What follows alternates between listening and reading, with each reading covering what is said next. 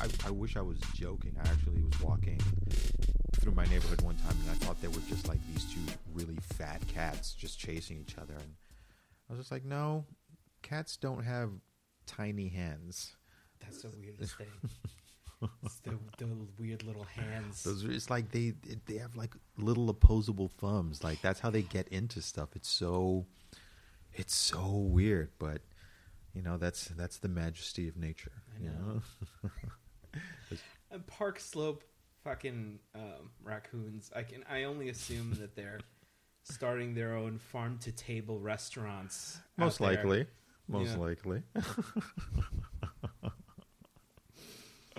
They're starting their own like bicycling league.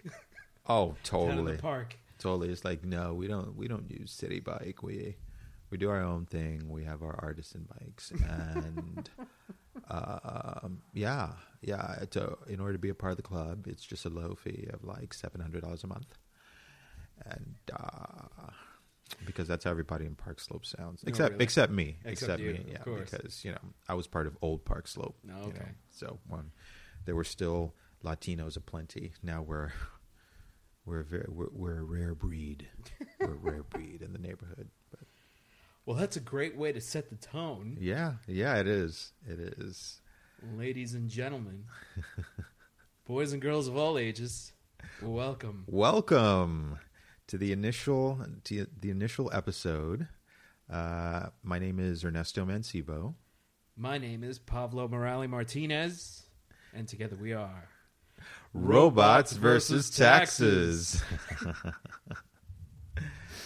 Yes. Well, now we can officially say it's Radio Free Brooklyn presents. That's right. The good people at Radio Free Brooklyn have taken us on, and we really, really appreciate them. This show mainly focuses on the happenings of the day, politics, essentially anything affecting humanity, as well as our love of pop culture, comic culture, and the intersectionality between them that at least we see in our own minds. So, and we're going to share it with you. So come along for the ride. Yeah. That makes it sound so creepy. Yeah, I know, right? It's just like, yeah, why don't you come in? We have candy. Come on, we got ice cream. There's ice cream on our side. Just like, don't mind the black curtains, you know? And now your training begins.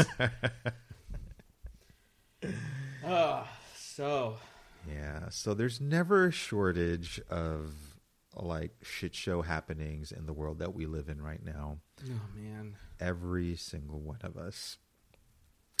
You know, I really wanted our first show to revolve around something that didn't have to do with Trump. Mm-hmm. Mm-hmm. But the guy is just a goddamn, he's a news printing machine. I mean, he just he refuses to let the news not be about him for one goddamn week. Yeah. I mean that's saying a lot about the guy. I mean, when you talk about any president of the United States, they're going to be in the news essentially every single week, no matter what they do. That goes for any president. But this guy, for some reason, doesn't realize that that's built into the job. So he puts out reality show style drama in order to have it circle back to him. You know, it's a really, to use one of his phrases, it's a really sad thing. And it feels like a distraction most of the time, because we're talking about a 70-year-old man, if not older, who's on Twitter, right, putting out 140 characters that disturbs everything. Yeah. Well, just today, can we just talk about the whole Comey, the fact that he told Comey, "You fired." Yeah, totally. I think we have to. I mean, that's the first thing that sprung to mind was what the fuck is going on here? it like I feel like I've talked with you before about like it feeling like House of Cards, where it's just, you know, now it just feels like he senses that, you know, the investigations are getting too close. I have to do something drastic. You know, the thing that I think that piques my suspicions about what's going on is the fact that Jeff Sessions was involved in the firing of, because in the letter to Comey, in the termination letter, that basically said, you know, get the fuck out. Your job as services are no longer required. Jeff Sessions said so. Oh. Jeff Sessions, I mean, his title was referred to. Jeff Sessions' title was referred to in the termination letter. So that means that the man, Jeff Sessions, who recused himself of playing any part in the Russian investigations, was involved in the firing of someone who was leading the Russian investigations. It's like, what the fuck does that? What's going on? I mean, like, now let's speculate wildly about what. Yeah. The thing about speculating about this administration is that no matter how wild we get, the reality is probably wilder. I mean, we find ourselves in this position where the president of the United States is being investigated by the FBI for any possible collusion with the Russians during the election process back in 2016. How wild is that? Any other decade, that would have been automatic, like informal disqualification from the presidential race. I mean, we've had candidates lose their candidacy for far less, but somehow this guy slithered his way through the process. I'm not going to say it was completely because of his slimy prowess. I have no better term other than that. Like slimy prowess, it's like the tanning solution. You're thinking of the tanning solution. It's the tanning solution. He's just the right shade of orange. Yeah. To distract all of us. But what it really is that the American public became somewhat apathetic because both candidates weren't really that well liked. You know, I mean, my personal position is that Hillary Clinton was far more qualified. I had my issues with her, but I ultimately ended up voting for her because I felt, even though she had major flaws, I still felt that she was good for the job, and she was an entity that could be worked with, negotiated with. You know, there's never going to be a president that 100% of the people feel that 100% of the people will like all the time. You know, it's just one of those things. It's part of human nature. You know, but I at least felt that she knew the process. She knew that, okay, at some point I'm going to have to sit down at the table with people who I've either never listened to or I just pandered to. And I'm going to have to take them seriously because they have a voice out there. This guy has absolutely no stake in the process, in governing, or even in the future, honestly. Well, he has stakes. They're not good. But I stand corrected. Right. I stand corrected. That's true. Sorry. Jesus. But I mean, he doesn't have like... I see what you're saying. It's just that he... We elected basically a shady businessman. So that's what we're dealing with now. Mm-hmm. Mm-hmm.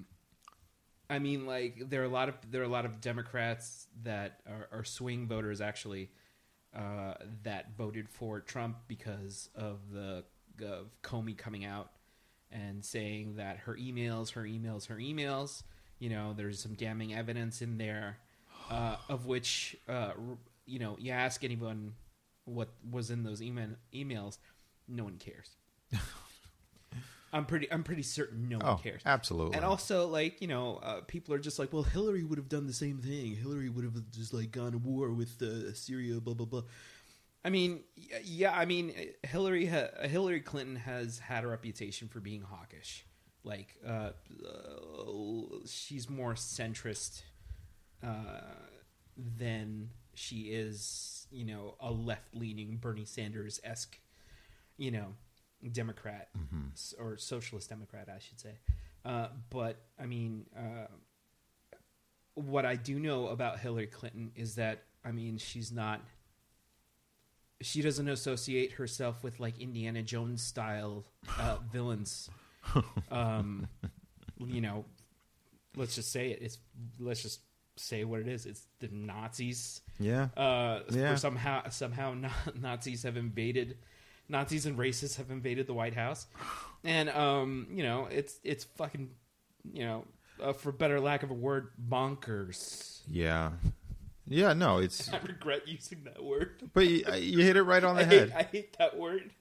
But it is bonkers. Yeah. It's bananas. It's all those words. It's all those comic book, action bubbles, It's all of that.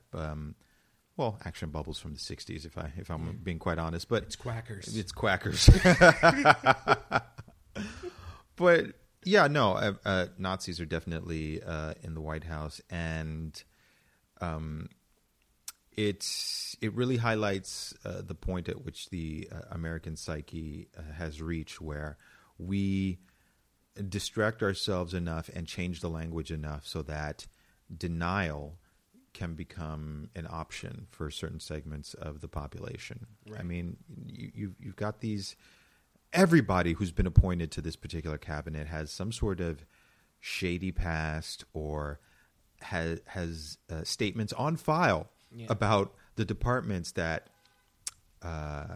they've advocated for the dismantling of, that they are now the heads of. It's the most backward, insane thing that I've seen out of the political process so far, in my life.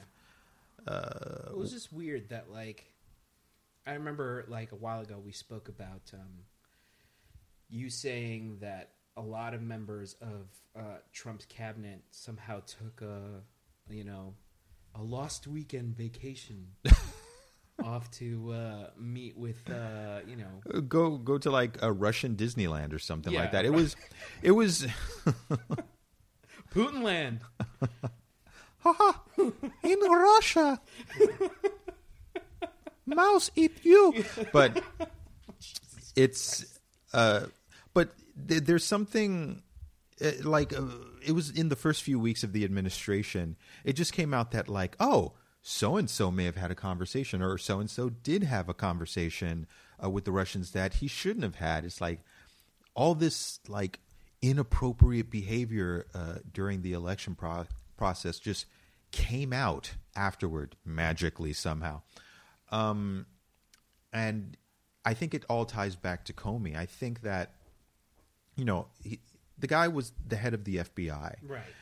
He has access to information that we would be killed on the spot if we ever even saw a glimpse of.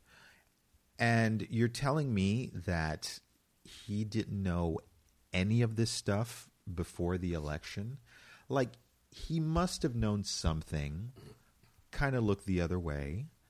And some people were trying to say that, Comey is at his core, he's a straight shooter because he was appointed during the Obama administration, and he's had interactions with, I don't know, one or two of the previous administrations. So he's got a long history of service to this country. But like any human being, he has leanings toward one way. And I think he got caught up in that whole Trump whirlwind, and he wanted to see that prevail, though he couldn't publicly come out in that sense. And then after this guy got in power, he realized that there was too much of a mountain of evidence that had to be addressed. And I think that the Trump administration knows that, and at some point realize, okay, this guy has no choice but to do his job. And if he does his job, something's going to come out. So I think that's why he was fired. I think, I have a very similar theory to that. But I think that, much like Chuck Schumer basically said in a press conference earlier this week. By the way, can I just say that Chuck Schumer shows up to everything? I got to admire. Look, he's another guy that I have a few issues with, but I got to say, I got to give him this. Whenever something happens, anything happens, Chuck Schumer is there. Yeah, I know. He's there. There's a podium. He has a microphone. He has his reading glasses, and he is ready with a statement. I know. Anytime.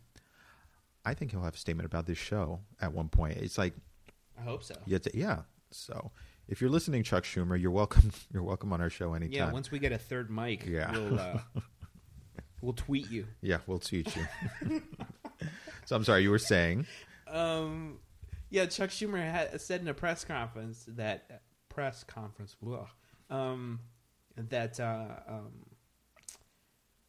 that basically this was the president's big mistake.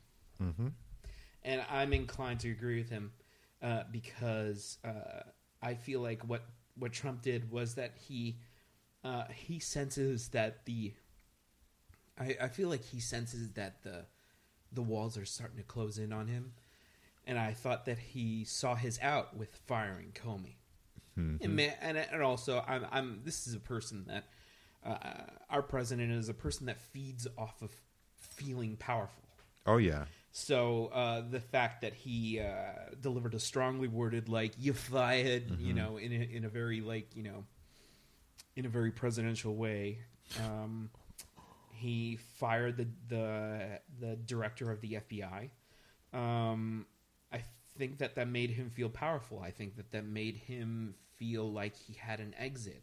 Mm-hmm. But what it does is it just raises a lot of suspicion, and Chuck Schumer and the Democrats are basically calling on maybe perhaps getting a special prosecutor for this whole situation to head the investigations, the Russian collusion investigations, which they absolutely should. I mean, they you can't. absolutely should. If you can fire the guy who's investigating you or your team, that doesn't make for a very effective investigation. Like, there has to be a prosecutor in place who's essentially going to be untouchable for this particular purpose, and so that they can work freely and honestly and dig up whatever evidence that they need. Will that actually happen? I don't know. I mean, what do you think? I think that when William Adama tried to fire the special prosecutor on the good ship Battlestar Galactica, it didn't go well for him or President Roswell.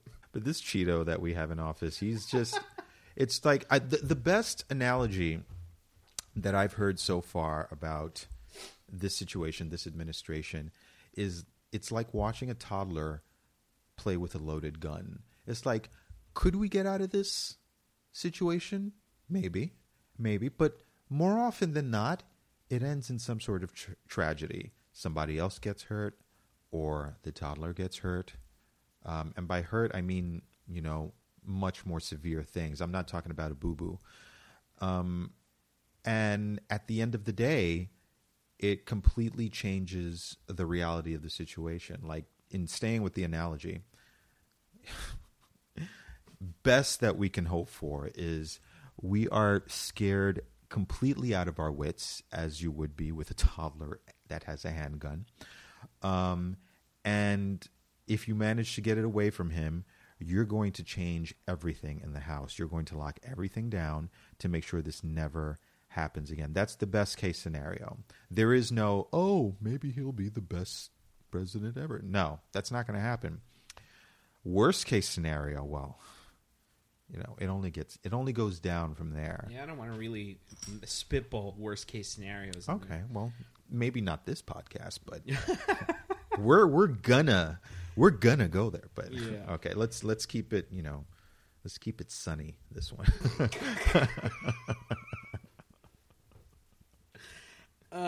I mean, it's hard to keep. I mean, it's hard to like argue with the whole baby with a handgun analogy when our president is using Twitter to voice his opinion, especially earlier today he tweeted at Chuck Schumer. He called him crying Chuck Schumer. So witty. So witty. Oh my goodness. The cleverness. Is he writing all this stuff down? Like, is he? I know his got material to spare. Oh my goodness! It's like he missed his calling. He should have been Little Marco, Crooked Hillary, crying Chuck Schumer. It's like they should all just band together and form a barbershop quartet. And now on harmonica, crying Chuck Schumer. Oh my God. So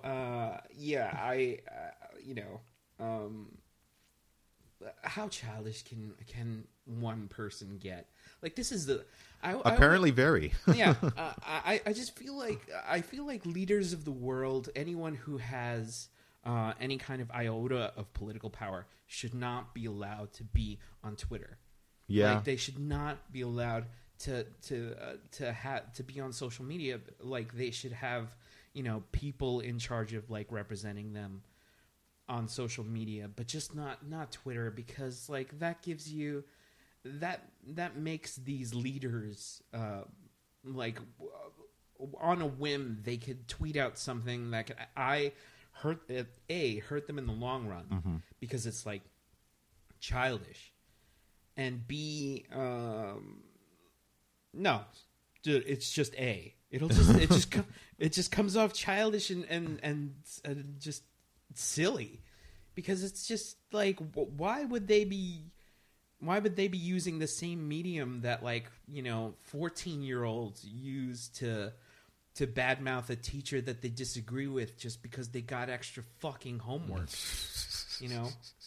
This isn't the medium of like presidents or like the world leaders. This is fucking kid shit. I don't know. Yeah, no, it's completely preposterous. I mean, inconceivable.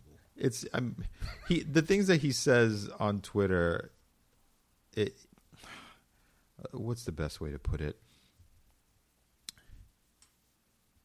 Sad. It's sad. It's sad, but it's also like, why? I don't think he wants to be taken seriously. He thinks. I think he wants to be taken very seriously. He thinks he wants to be taken seriously, but I don't. Deep down inside, he thinks that actions have no real consequences. I mean, you say immature things like this on Twitter, and then what? He's in a room with somebody else with that person at some point, because they're all in the same political theater, and it's just going to be like what, water under the bridge or something like that. It's like, people are going to read these things. You're not preparing your statements. You're operating off of the id part of your personality, and it makes you look like you're only capable of knee-jerk reactions, which is it's a very scary thing. It's for the guy who has nuclear codes, it's like, it's knee-jerk reactions are not exactly the thing that you want to have in a president. You want somebody to be thoughtful, who has a team of advisors who he listens to, right? And I'm pretty sure I read somewhere that his social media and publicity handlers at the White House, if those are official titles or not, but the people in charge of that stuff are stressed the hell out because he doesn't listen to them. He is literally picking up his phone and just typing the stuff out that's going to be heard all over the world. I mean, if there's any part of the job that he likes, it has to be that, because from the very beginning, since before he was elected, he was tweeting this stuff out and just gaining followers. And he knew, and he still knows on many levels that whatever he says is going to reverberate around the world, no matter how stupid, no matter how inane it's. And he's kind of drunk off of that, which is a horrible thing to be as somebody who's occupying the office of the President of the United States. Right. And I want to go on record as saying it specifically like that. Somebody who is occupying the office of the President of the United States. There is nothing about him, as far as I'm concerned, that says leader or president or responsible or functional. I got an alert saying that the State Department website is like pimping some of Trump's businesses, whatever. Oh, absolutely, as well as his daughter's business as well. It's like you're not supposed to be able to do that while you're in office. It's like there are reasons for that. It's not just to, keep you from making money. It's like that can compromise your decision making, the policies that you set, especially when you're dealing with other nations. I mean, since business is a global, especially at that level, it's a global enterprise. You don't want somebody with that much power being coerced because, they could have lower taxes in another country or access to certain resources and things along those lines. Personal access. I'm not talking about national access. And the fact that he's going over, he's canceling so many of Obama's past projects, it feels like it reinforces my idea that that this is basically a presidency founded on vengeance. Mm-hmm. Because people say that Trump's whole aspirations to become president started when Obama roasted him at the White House Correspondents' Dinner. The fact that Trump literally canceled a program called Let Girls Learn that was started by Michelle Obama. I mean, it just goes to show it just reinforces my feelings that he's motivated by smiting those who've slighted him. Mm-hmm. Mm-hmm. I feel like we're just going to keep encountering this kind of behavior as we complete our 4 years with this person. We might be stuck with him for the 4 years, if he makes it that long. If he makes it that long, if the apocalypse isn't triggered. Sorry, I just have to go there sometimes. But I think that we could definitely minimize the damage if we do our due diligence. And in November of 2018, we vote a lot of those Republicans who have been supporting him out of office so we can get the majority in the House and the Senate and essentially put some real checks and balances back into the government. Is there still going to be partisan fighting? Of course there is, but that's just the atmosphere now. But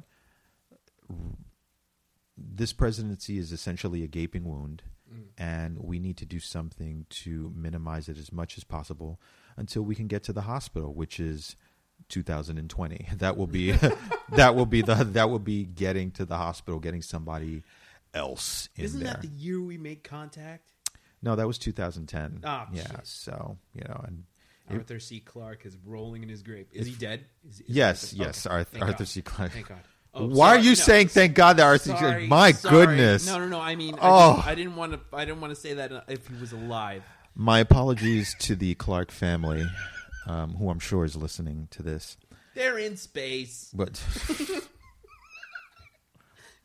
God. Come on, let's not, you know. You can forward any complaints to Pablo Martinez. Hey. You can't do that to me. I do that to you. All right. Speaking of space, we saw a space movie. Yeah. Space movie. Let's just rub the ointment of pop culture over our gaping burn. Pop culture makes it all better. You know, we had a conversation about this a while ago. It's like we are thoroughly ensconced in the world and we don't run away from reality. However, everybody has some point of wellness that you need to engage in. In order to mitigate the stress out of your life, at least temporarily, so you don't go insane and collapse under the weight of it. Yeah. And for us, it's definitely pop culture. Yeah. So yeah, we're about to go into that segment now. Just once again, just like to say that you're listening to Robots versus Taxes on Radio Free Brooklyn. Oh yeah. Yeah. All right. So somebody finally gave us a show. Yeah. You fools.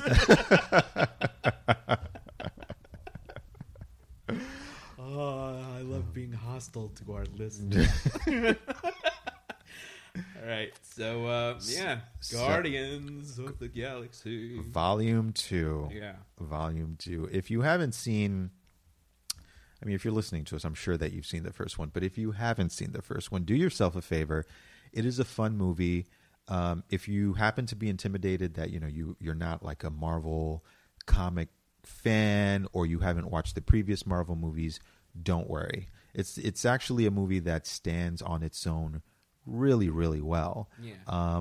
And will also give you inroads into other parts of the Marvel universe. But in and of itself, these movies are just really, really great. And Volume 2 definitely didn't disappoint. Yeah. If we could just go through certain parts of the movie which really made impressions on us. Just starting from the beginning, the... Spoilers, people. Oh, yeah, spoilers. If you haven't seen the movie, pause this podcast. Go see it right now. Like right now. Yeah. And then come back and unpause it, okay? That Drop way, that baby. Yeah. And just go out and see it. Right now. So right from the beginning, there is this scene where Kurt Russell has been CGI'd back to his former glory. Yeah. And it's so freaky. The level that it's gotten to now, it's like you're literally like looking into the past in the future. Right. You know? Yeah, it was weird. It started off with Robert Downey Jr. in Civil War. Oh yeah. And now it's just gotten like the CGI was kind of seamless. Yes. If only they could have done that with Grand Moff Tarkin in fucking Rogue One, instead of getting, you know, whatever that CGI monstrosity was. Oh wait, I'm sorry. I'm just like, how can I forget? Like, Peter Cushing is dead. Oh my God. Sorry. Stop. I keep referencing people who are dead. Stop beating up on the deceased. My goodness. But this is where I'm going to disagree with you a little bit.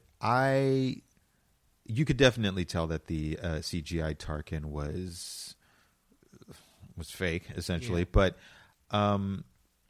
to be fair, the original Tarkin looked pretty CGI, even for his day. He had quite the severe face, which made it work on screen. It's just like, oh, obviously that's a bad guy, you know. Peter Cushing was all angles. Yeah, he was. I think he was born with that face. Yeah. You know, that must have been a hard delivery. Yeah, sharp. Sharp. It's cutting me.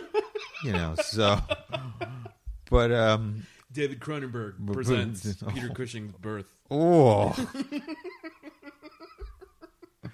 But I thought it was effective for that movie Rogue One. But the CGI in Civil War for Robert Downey Jr. and in Guardians of the Galaxy for Kurt Russell is really like next level. Yeah. Next level. It basically opens up the medium to like movies that would have been impossible even 10 years ago.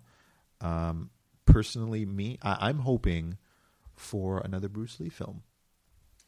I wouldn't go that far. I am going that far. All right. And there's nothing anybody can do to stop me. That's true. So anyway, what was the next part? What was the next part of the film that? Hold on, before we get into that, let's go back to CGI de-agifying. Okay. Just because I wanted to reference the fact that we're miles ahead from where we were from X-Men: Last Stand with Patrick Stewart. Oh man. And yeah, because he looked like a fucking Muppet in that movie. It was weird. Yeah, it was really weird looking. It was, for those of you familiar with Photoshop, it was essentially just like a localized Gaussian blur on his face. You know, it was. Wow, you're breaking out like, what is that? An obscure art reference? It's a function in Photoshop for blurring, and it was, you know,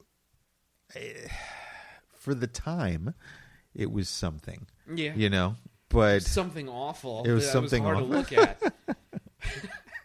It was, I mean, I can only imagine the direction on set, because they were, anytime you saw their face, it's not like they were moving much or naturally.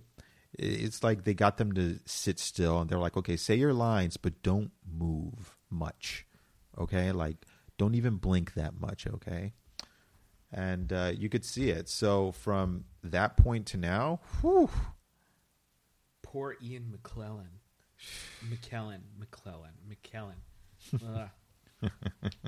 Having problems today speaking. But yeah, and Patrick Stewart, poor both of them. They looked so awful in that movie. But anyway, back to the CGI. We're miles ahead of where we were from then up until now. It's good to know that progress is happening somewhere. Yes. Take that whichever way you will. In the CGI realm, as opposed to, you know, life. Yeah. Man. Yeah. So you were saying about Guardians. So I was saying that was one of the scenes that definitely had a heavy influence on me, and just really pulled me into the world that we were being exposed to in the movie. And it was a really effective moment that got me to. I mean, I go into these movies with the intention to suspend my disbelief. You know, I mean, that right. You don't go in there expecting like a historical epic or anything like that. You know, like, oh, that's not what they would wear or anything like that. It's like, it's space, it's aliens. I went into Civil War expecting to see the North and the South, brother against brother fighting. Well, in a sense, you did. Yeah, it's true. You know, because you know, Bucky's Captain America's friend. Yeah. And Iron Man said, "So was I." It still tugs at my heart, I got to tell you. That was hard. Fuck Captain America. Hey, fuck Iron Man, all right? Hey. Rich playboy. Anyway, before I defriend you on our first podcast. Yeah, but what was the moment in Guardians of the Galaxy Volume 2 that pulled you in? I just think from the first, like, the opening scene of just baby Groot dancing around. Oh. We went to a theater where every time Groot was shown on screen, fucking just waves of people just going, "Aww." That motherfucker is cute. They must have had a whole separate team just focused on how cute can we make this little thing. You know, it was, I mean, shit, man. Yeah. Well, I'm glad we're not going too spoilerific for now. Yeah. But yeah.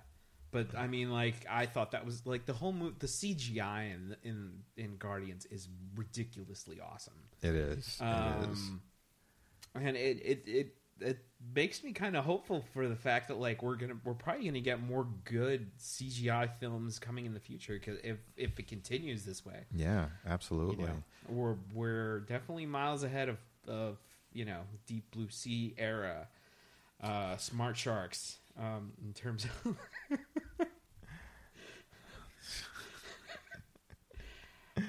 but like Rocket Raccoon especially just looked so dope. Like, Yeah. the close-up shots on him and the reaction shots from him were fucking cool. Yeah, totally. Totally. It's like however they transferred the acting from like the voice actor to that character, because very often now they will capture some movement from the voice actor to apply to the CGI character to give it a sense of depth. You know, so however that transfer happened, thumbs up to you guys, because it really brought the character to life. I mean, it's a talking raccoon, so you got to do certain things to not make it completely and utterly ridiculous, while at the same time not making it too serious. I think that's what really worked for this movie. It was so over the top, but so well done.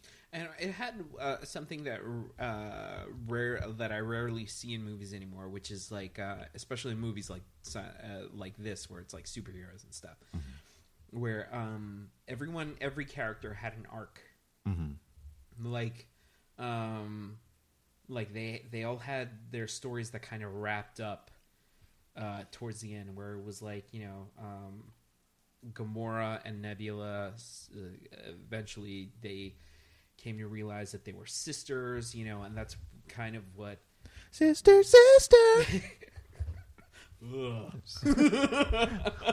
What? I like that show.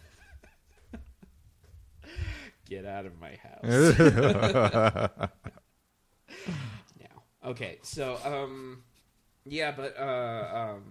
I thought that was really cool. I thought that the whole story between Star-Lord and his dad was really awesome, and they even had a hint of what's in store for the future with Drax and the new character Mantis. So I was like, really.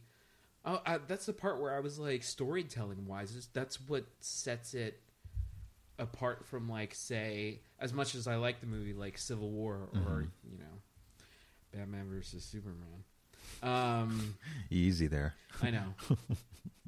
As we go further along, you'll notice that I have a certain disdain for DC entertainment, so bear with me. I'm still learning to love DC. But anyway, I digress. I hope Wonder Woman is great. Yeah, no, I really do hope Wonder Woman is great. I'm pulling for that film. The very first trailer / teaser got me amped. But how often, and no matter what part of the spectrum you're on, you've experienced this, like where the trailer is super cool. It's like, oh, I can't wait to see that movie, and then the movie turns out to be shit. Yeah, it's so disappointing, especially with these movies that we've been for those of us who've been following comic culture and pop culture for so long, since our childhoods, we've been waiting for these characters to hit the big screen in proper treatment. And though they're getting, the big budgets, they're getting the directors and certain stars, some of these films are just not coming together. In particular, some of the DC offerings, right, while fun, they're still not hitting that same oomph that we got from the original stories from the comics. Well, DC's doing something pretty ballsy in terms of giving Wonder Woman her own movie, just because I feel like Marvel has been notoriously gun-shy over giving, Black Widow her own movie, or, a host of any of the other, female superheroes their own movie. So I'm thinking that it's DC better set the tone right, because I'm not, you know, I don't want another fucking Suicide Squad on my hands, you know. Oh, God. Well, Marvel, I mean, Marvel has definitely been slow on the uptake when it comes down to presenting female superheroes. I mean, so far, like in the main Marvel arc that we're following, just for the moment excluding Guardians of the Galaxy, we have Black Widow and we have the Scarlet Witch. Yeah. And that's it. It's like the Marvel Universe is huge and filled with a lot of interesting female superheroes that need to be on screen. She-Hulk. Eventually, they're bringing Captain Marvel to this to the big screen, which should be really. We just saw her in Kong Skull Island, Brie Larson. Yeah, there we go. There we go. And I think that she's going to be really effective on screen. After seeing her in that movie, I was like, okay, I'm looking forward. Really, from that movie, I didn't really get a sense that she was like. There were times where I looked at the expressions on her face, and I was just like, that's the face that a Captain Marvel would make, like strong, not abandoning the feminine side of herself in order to fit in with the boys, quote unquote. Just sort of like that look of authority, and I think that she's got that, and she needs to break up the fucking sausage fest that's the Avengers right now. Yeah, seriously. With, I mean, we have Black Widow, Black Widow pining over, you know, the Hulk, who's off somewhere. I don't know how he got to wherever Thor is in Ragnarok, but that's for a future podcast. And poor Scarlet Witch, who's being stalked by a cyborg. A cyborg that can walk through walls. Yeah, it's just like, that's, talk about creepy. It's like, I mean, it's a little like she probably looks. She needs her own personal space. Yeah, absolutely. And it's kind of hard to have personal space when you have someone that can basically walk through walls. Yeah. But yeah, I hope Wonder Woman's awesome. Yeah, I mean, going back to Guardians, is like, that was one of my favorite parts of Guardians, was the Gamora and Nebula scenes.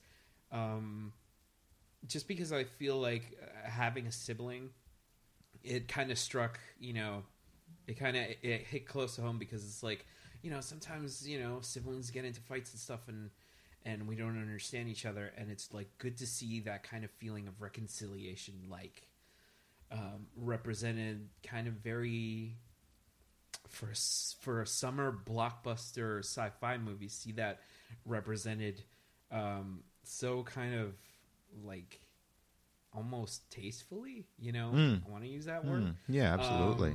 So that was really cool. Also, the whole like they played a lot with the family dynamic. Like, the Guardians are now, they keep referring to each other as family. So it was really cool to see the connections between like Yondu and Peter Quill. Yeah. Yeah. That was really satisfying, I got to say. Yeah. Should we say what happens, or should we just? Because this is pretty light on spoilers so far. Maybe we should just leave that out. Nah, let's go in. All right. Okay. So spoilers. Yondu fucking dies. Yeah.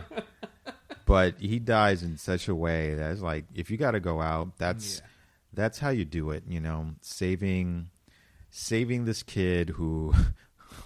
I got to say, though, it gets a little weird because he was an abusive father. He was an abusive father. When Peter Quill gets older, he's like, oh, essentially I was a slave that was taught how to steal. And this guy, throughout my childhood, threatened to eat me, you know, but it turns out that he loved me. You know, it's like it wasn't slavery. It was love, you know. Still, Yondu was better than my dad anyway. Oh, Jesus. Sorry, I didn't mean to go. Oh, this isn't therapy? Sorry. Hey, where are you going? Nothing. Somebody's chopping onions in here. But no, the way that was presented was so well done and so heartfelt. It really brought something to the movie that I wasn't expecting. You know, I mean, you knew once you got the reveal that Peter Quill's dad, played by Kurt Russell, was really a bastard and not looking to do right by him. You thought, okay, eventually, somehow, they're going to find a way to beat this, and on to the next adventure. But that wrinkle really added a nice, nice flavor to the film. Marvel is doing really good in terms of like fitting in the emotional aspects to their films, because like with Logan, I was like, wow, this is kind of amazing. And I'm not saying that Guardians of the Galaxy is by any way, shape, or form, as in depth as Logan is, but I just see like this kind of streak where they just know exactly like how to build an emotional climax. Absolutely. Yeah, I'm still a little choked up over Logan as well. Yeah, but yeah, Guardians definitely went there, and also in Marvel fashion, especially as we start to approach the Infinity War movies, they hit us off with another nice little stinger. Oh man, that made and I got to say, out of all the stingers so far in the Marvel universe, in case you don't know, stinger is sort of like a post-credit reveal that starts to set up more of the story. You know, it's sort of like the movie has ended, some credits have rolled, but then they insert something else, like this little cut scene that gives you a little taste, a little yummy tidbit of what's to come. Yeah. So that's what a stinger is. And for this one, there's this like race of golden humanoids, and they essentially, the Queen is growing or incubating someone. And this was probably, out of all the stingers, the one that most separated the general viewing audience from the nerds, because she's presenting this thing that she's making, and she's like, I think I'll call him Adam. And all of us geeks in the audience were like, oh my God, that's so cool. And everybody was like, huh? Yeah. I just heard, like, I can already feel my wife being like, tugging at my sleeve and being like, who's that? Because it's such an inside kind of, it's such an inside thing, especially for people for the geeks who were really into reading the Infinity War saga, the Infinity Gauntlet saga, it's, man, I can't wait. It's gonna be so good, so good. So I guess we should cap it there. Yeah. All right. Well, thanks for being with us on our first episode, our maiden voyage. and we hope that you'll stick with us, because it only gets better from here. Yeah, we've got plenty of other things to talk about and present to you guys. Yeah, hopefully this won't be our last broadcast before nuclear fallout envelops us all. And if it is, well, we had a good run. Yeah. The United States had like some 200 seasons of a good show. Huh. I wasn't going there. I wasn't going to say the United States. Okay. I meant like us, Okay. like, all right. Oh yeah. Like, that's what I meant. Like me and you, as well as all of us who enjoy pop culture and, just cool stuff, that whole, well, and also fighting the good fight. Fighting the good fight. Yeah. Exactly. Well, thank you again, Radio Free Brooklyn. Thank you, Radio Free Brooklyn. Yeah. Yes, and Yeah. Yeah. Well, you have yourself a real nice day. All right, guys. Later. Song of the week.